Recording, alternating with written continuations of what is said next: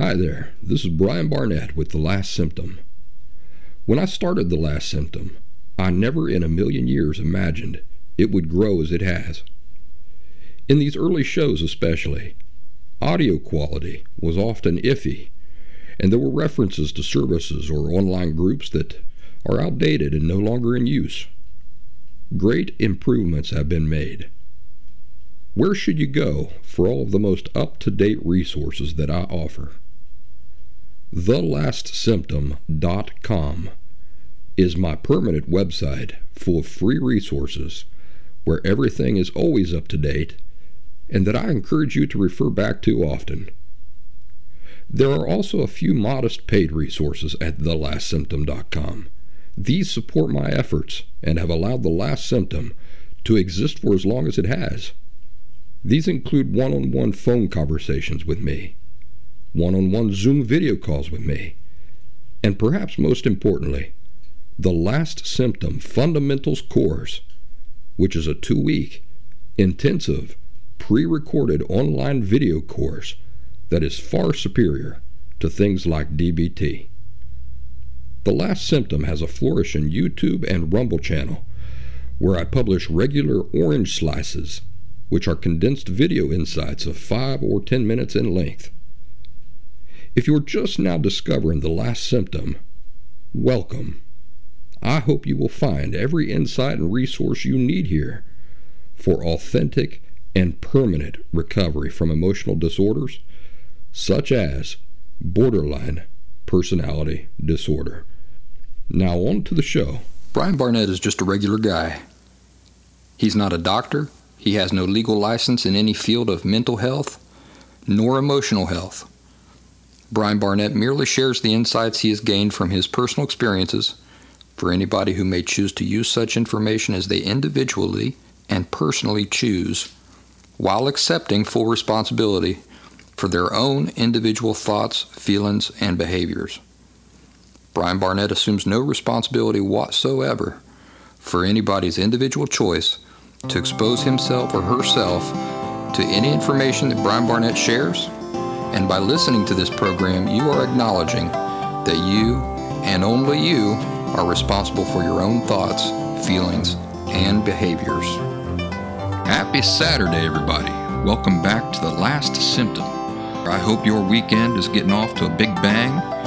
You're all out there enjoying your shindigs and making the best of it. I'm Brian Barnett, your host. Overwhelming Illusion, the future's third act. There's a hair in the icebox and no recipe. The search for the how intimidates more than fact.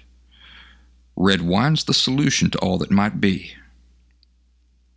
Spit out your heart, there's salty flavor to mine.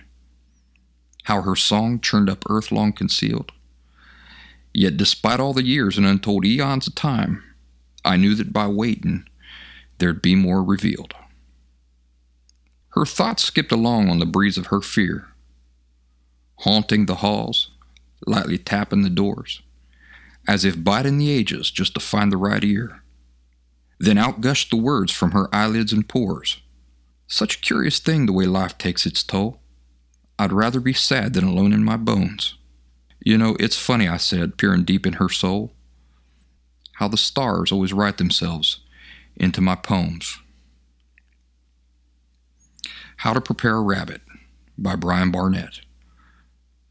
27th of July, 2018. There's no hidden message about recovery from borderline personality disorder there. I just wanted to open up with something personal and creative. Get a drink of coffee here.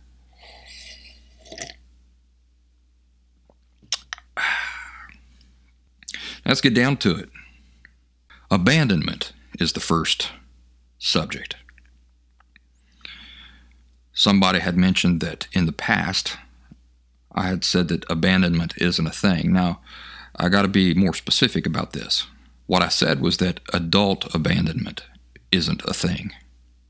You see, adults can't be abandoned. Why can adults not be abandoned? The very nature of what adulthood is the maturing past a point of dependence to a state of independence. Independence means that you are fully responsible for and have the capacity for taking care of yourself, of being your own champion for all of your own needs.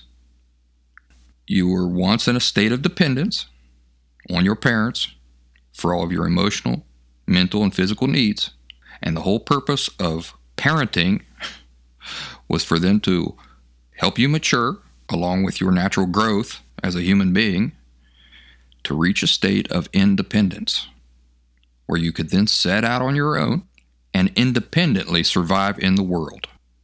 Whether an adult recognizes this and lives responsibly by it is a whole other subject, but it doesn't change the reality that you have matured to that state. You've left one state of existence, and now you're in this other state of existence, one of independence.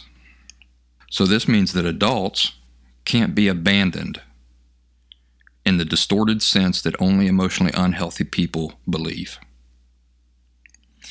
I say this from personal experience because during my divorce, after and during my crisis with borderline personality disorder, the one that I described several episodes back, that was an argument that I used on my wife. I used that argument quite strongly. You can't do this to me. Here I am. I've just discovered that I have this disorder. And back then I was calling it a mental illness because that's what all the clowns in the psychology field were telling me. That what I had was a mental illness. That was another thing. The professional community never distinguishes between emotional disorder and mental illness. So when you're a person who goes for help, that distinction is muddled. You don't know which is which. And the professional community does nothing to help you distinguish those two things. So you walk around telling everybody that you're dealing with a mental illness when you're not. Mental illness has nothing whatsoever to do with borderline personality disorder, or with sex addiction, or with narcissism. Those are all emotional disorders. And anybody who does not appreciate why it is important to know the difference and make the distinction between mental illness and emotional disorder probably should not be in a professional field where they're tasked with helping other people recover from them or cope with them. But that's what I dealt with. I was walking around thinking that I had a mental illness because that's what everybody was leading me to believe. So one of my arguments at the time for trying to keep my wife from divorcing me was, here I am. I've just found out that I've got this mental illness that's messing up my life, that has been causing me to do all these things, which I did not understand and I was not aware of. And here I am in my moment of where I need the most support. You're going to abandon me? Well, what was I really doing?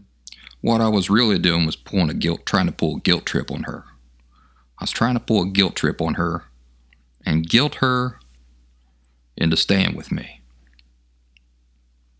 And she was actually the one, bless her heart, who first introduced me to the concept that adults cannot be abandoned. In fact, she said that. You can't be abandoned. Well, at the time, I didn't appreciate it. It took me a while to understand why that is true, but it is true. I couldn't be abandoned because I was an adult. I wasn't a little child dependent on others for my emotional, mental, and physical needs. So let's say that you're a woman and you've got children with a man. And let's say that the man runs off and leaves you with the children. Did he abandon you? Well, in informal, everyday talk, we could say that. But it's important to recognize that informal, everyday talk does not accurately represent the reality of things. For example, I can say, listen, you can't say that borderline personality disorder is a mental illness, because it's not. It's an emotional disorder. Well, that's informal talk, because literally speaking, you can say whatever you want to say. You can say whatever you want to say. So when I say, you can't say that, you can't say this, I'm not saying that you literally can't say that. You can say it if you want. It's just not true. Okay, so that's the difference between informal talk and accurate understanding of what the reality is. And a lot of times when we're talking about things here, what we're doing is we're getting real up close with it, with a lens, right? With a magnifying lens. And we're taking a look at what the reality of it is. So part of recovery is this work of breaking away from informal talk and the misconceptions that perhaps it has led us to.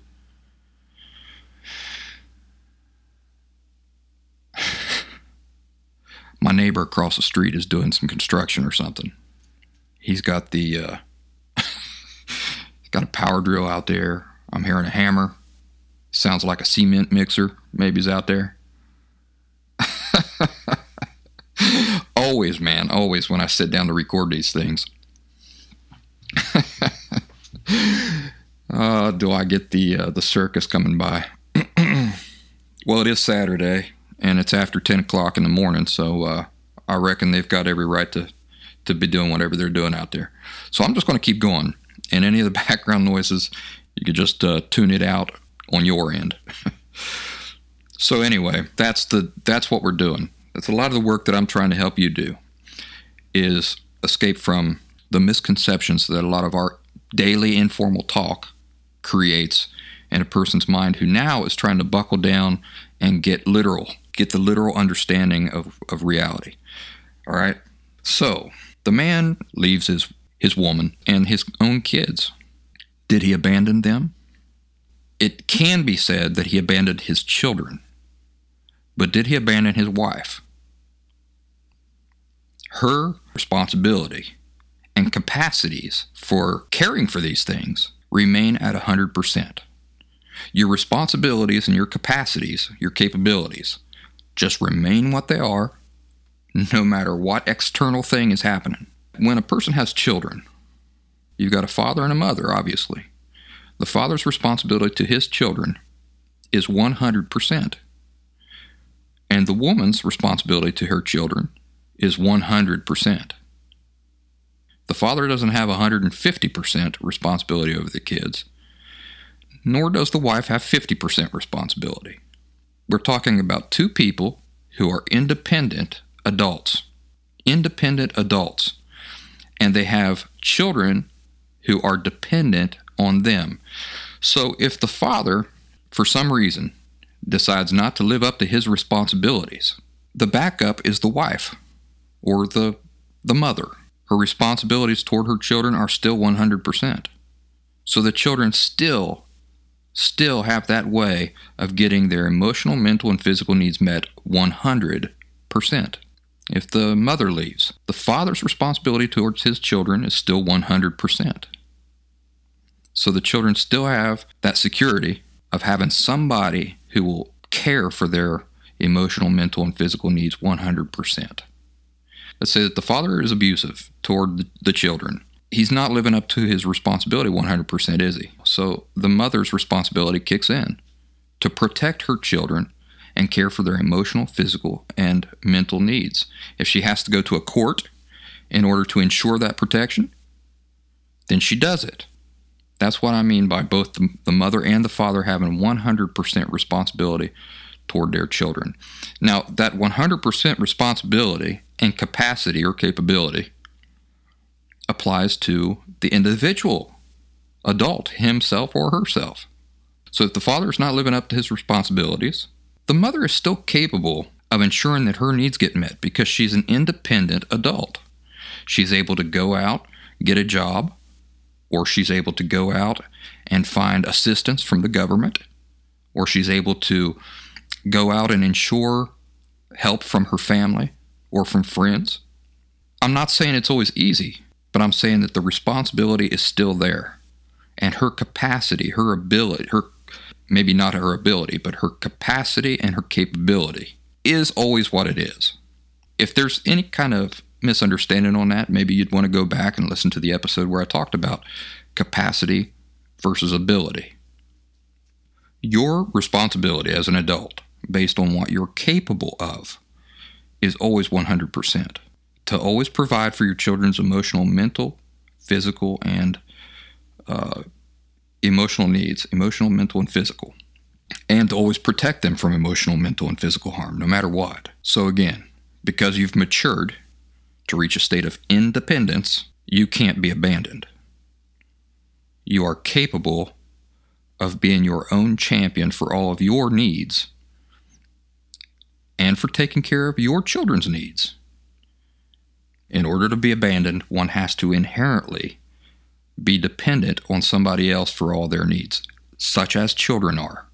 Meaning that even if you wanted to be a champion, for your own needs, you could not because of lack of development.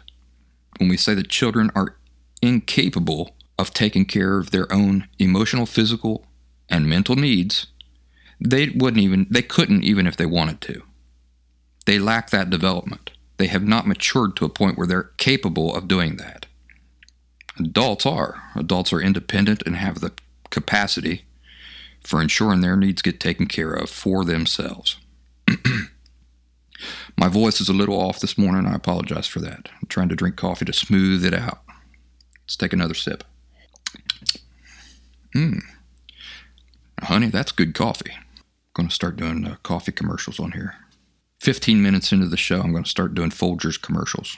Next topic, my stance on medications. Somebody asked me point blank, what is your stance on medications? So let's clear that up and make that answer unambiguous. My firm stance on medications is to do what your doctor says. Is there any uncertainty about what I just said? My firm stance when it comes to medications is to do what your doctor says. The only thing I've ever said about medications, pointedly, is that they will never cure borderline personality disorder. And I've also said that individual issues need to be dealt with individually, on their own terms. For example, you don't take antacids for a headache. So there are certain things that may be appropriate for other issues which are not meant for your borderline personality disorder recovery. And there are things you need to do for your borderline personality disorder that is not appropriate or the same things that you need to do to fix other issues that you might be dealing with. Each issue you're dealing with has to be dealt with on its own terms. And it's a real possibility that you're dealing with several things, not just borderline personality disorder. People have the tendency, when they get the diagnosis for borderline personality disorder, that suddenly this is the answer for every issue they're dealing with. And I've explained in the past that this is not true. Borderline personality disorder has a very specific cause, which lead to very specific symptoms. And in order to understand where borderline personality disorder begins and ends, one has to understand borderline personality disorder very intimately, so that when an issue comes up, they can say, well, this obviously is not related to my borderline personality disorder, because in no way does this tie back to the distorted core beliefs that are the cause of it all. But it's pretty hard to find motivation to positively tackle the inner mental work of deconstructing your borderline personality disorder and undoing all that damage and making the connections about how these have affected your behavior throughout the years and why these beliefs are patently incorrect and of correcting them when you're being dragged down by depression. So if medications can help you feel better, why not do that? Why not give that a try? Then you can have a clearer mind to be able to concentrate on the therapeutic work that you're doing to recover from borderline personality disorder.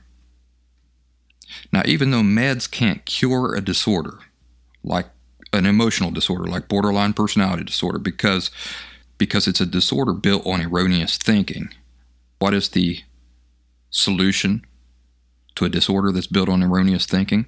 Education. Accurate education is the answer. This is why I say that if you're going to take pills expecting it to cure a disorder whose only solution is accurate education, you might as well be taking pills to learn Swahili or Spanish. It makes just as much sense. This is not me saying that medication during your recovery has no legitimate purpose at all. Like I just said, if you're dealing with depression and a psychiatrist, here in the United States, it's psychiatrists who prescribe medications. Your psychologist is who sits down and talks to you and tries to work things out on an emotional level, in theory. Then they send you over to a psychiatrist. They recommend you to a psychiatrist, and the two of them work together to try to find the right medications for you and to find the right balance of those medications for you.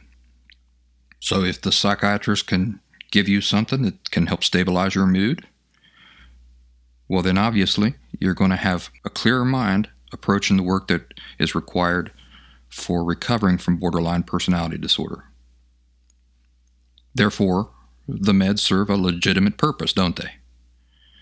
So me saying that the meds aren't going to cure your borderline personality disorder is not the same as me saying don't take medications. For example, if you have OCD, it can really get in the way of genuine progress. Because if every time you sit down to concentrate on making these mental connections and putting the puzzle together of your home life as a child, how it has affected you in adulthood, deconstructing all those messages or rejecting those messages and replacing them with better messages. If every time you go to do this, you instead get distracted organizing your music library or all the files on your computer because of your OCD, you see how that's just eating up all of your time and energy in a non-constructive way? So medications in this case may help you control a measure of the OCD so that then you can approach recovery from borderline personality disorder more effectively. And one last thing I'd like to say about that is that your doctor has a complete, larger picture of all of the issues you might be dealing with. He or she has years of education and knowledge on things that I could not possibly understand, that are totally separate from borderline personality disorder. So please trust and listen to your doctors. So let's see, Thursday, when I was discussing with you how borderline personality disorder is not a mental illness, you might notice it was quick, but I was very careful to say that people who are only dealing with borderline personality disorder, their ability to reason is not affected. At the same time, there have been many people that I've talked to who have reached out to me for answers who I perceived were not only dealing with borderline personality disorder. To put it frankly, there have been people who've reached out to me who I suspected may have been dealing with mental illness, more than just emotional disorder. I felt that maybe their brain's capacity for rational thought was compromised. But I'm not a doctor. My only expertise is in emotional disorder, whereas your doctor or your psychiatrist, he's able to look at the whole list of issues of things you're dealing with, and in balance and in harmony, make recommendations to you.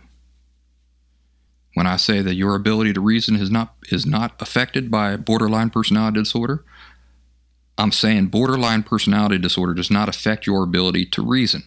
I'm not saying that in your particular circumstances, you're not dealing with something else that might be affecting your ability to reason. Very careful about my wording because I've given it many, many, many years of thought. But that doesn't mean people always hear and appreciate the subtleties of my word choices. An example of this is medication will never cure your borderline personality disorder. It doesn't mean that it can't help alleviate some of the symptoms so that you can better concentrate on borderline personality disorder. But the reason why it's important for me to point that out, the same way as DBT therapy, dialectical behavior therapy, I've said it's not the cure to borderline personality disorder. A lot of people hear that and they say, well, he's against DBT. No, I never said that. What I said is that it will never cure borderline personality disorder. Does it have legitimate therapeutic purposes? I'm sure it does, and some people might need it more than others. But there has to be a counterbalance to what the professional community is misleading people into believing, either intentionally or unintentionally. For me, it's the intentional and unintentional is irrelevant because they should know better. They're in an elevated position of society, and they're tasked specifically with educating people accurately about what they're dealing with and their options for getting better from it. So here they've led the entire world into believing that DBT is the solution to borderline personality disorder. Is it the solution? No, it's not. It's not the solution. So I'm the counterbalance to that misinformation when I say that overwhelmingly popular quote-unquote solution to borderline personality disorder is not the solution. It's never going to cure you. What I want for you is the cure. So my voice is meant to be the counterbalance to that information. And the fact is that that information is being screamed through a bullhorn. It's being broadcast through every radio station on every television program. And here's little old Brian Barnett. My voice is very small. So dramatically I say, it's not going to cure your borderline personality disorder.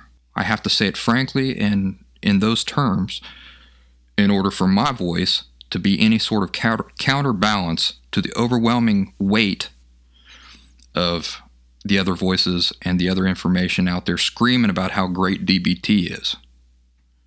That's why I speak as frankly and as strongly as I do on that subject. If I were to say it more softly, DBT's good, it's fine, but if you want to get better in the long term, you're going to have to probably do some other things too. You see, if I say it softly like that, people go on believing that DBT is the solution when it's not. So I can't afford to say things softly when I'm trying to break people free from misconceptions and point them in the direction that they really, truly need to be for their long-term greatest well-being. Well, those are the two primary topics that I wanted to discuss with you today. I hope that people appreciate it and that you find it enlightening. Where I am here, it's sunny. It's a little cold, but it's sunny. So my cats are, I'm looking at them right now. Walden and Compass. Compass is my other cat. I don't know if I've talked about her. But Walden and Compass are right now sitting in the sunbeam that's coming through my window up here in my loft.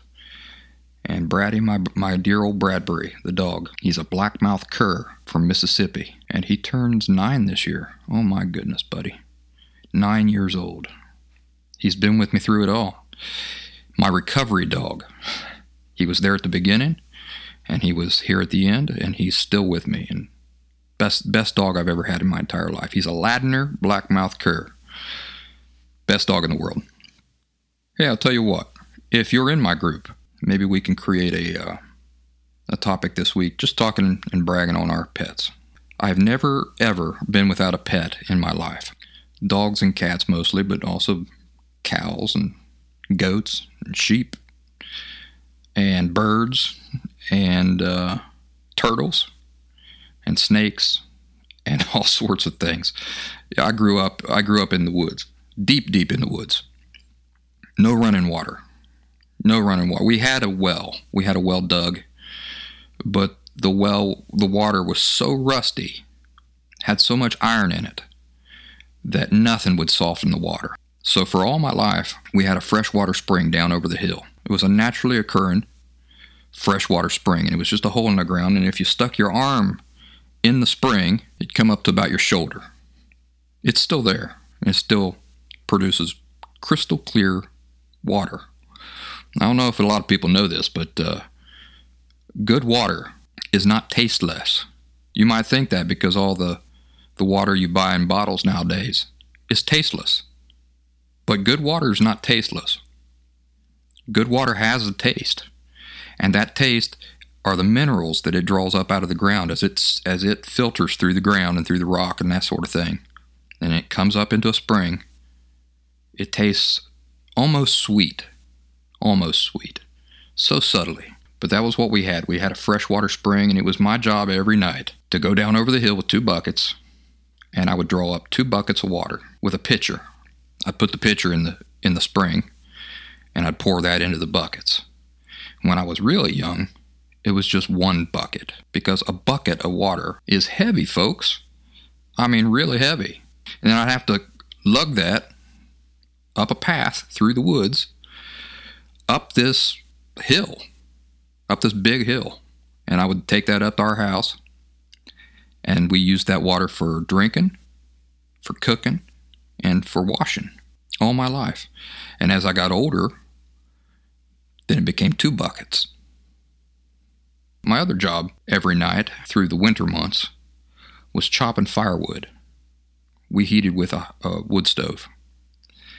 So I would take the old splitting axe out back, and I would split wood. And it was my chore to have enough firewood on the back stoop to get us through the night and through the next day. So every night, those were my 2 chores. And my 3rd chore was washing dishes. Very masculine. That was my mom's idea, I guess, to keep me humble. So, every night I would go down for the water, chop the firewood, and wash dishes. We had an outhouse that we used to lock my cousins in. My brother and I had hundreds of acres to get lost in. And that was my playground. Deep, deep woods. That's a way of life that's disappearing now.